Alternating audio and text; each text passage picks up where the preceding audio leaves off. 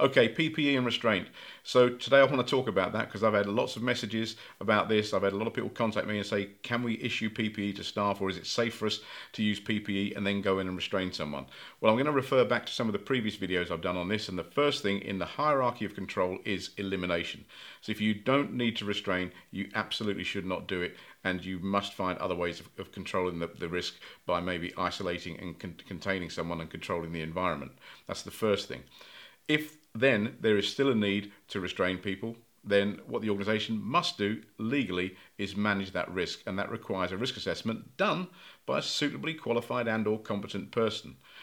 What they have to do is they have to balance the need for staff to physically engage with someone in this current climate for either staff safety or the safety of their patients or service users or whoever that may be, balanced against the risk of staff coming to harm and being infected by doing so. So that's a balancing act that organisations must do, and that must be documented in the risk assessment.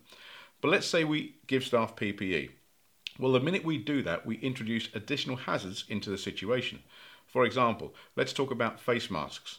Well, if we issue face masks to staff, are they likely to steam up, impairing staff's vision? There's a hazard in itself, okay? What if the face mask or the FRSM gets ripped off staff? There's another risk, because you now have a member of staff in a situation without any protection.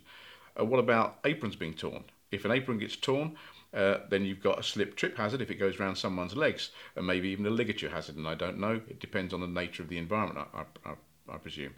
Also, what about staff's capability when they wear PPE? You know, if they've got all this PPE on, how are they going to cope? Is it going to affect their ability to breathe?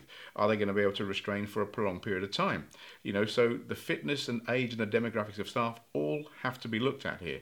But the point I'm making in this short video, and I am going to do a live webinar on this and other subjects, is the minute you introduce PPE into a situation, okay, you introduce additional hazards which then have to be assessed on their own merit and the appropriate control measures put in place. You can't just say, here's some PPE, go and restrain someone. That's too one-dimensional. You have to then look at the hazards that the introduction of PPE causes, okay, and assess those hazards and find the adequate control measures to either eliminate the need to restrain or reduce the risk to its lowest practicable level.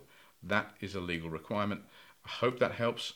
As always, leave a comment below, and if I can be of any help or service to you during this time, please feel free to reach out to me. More than happy to help. Okay, take care, stay safe.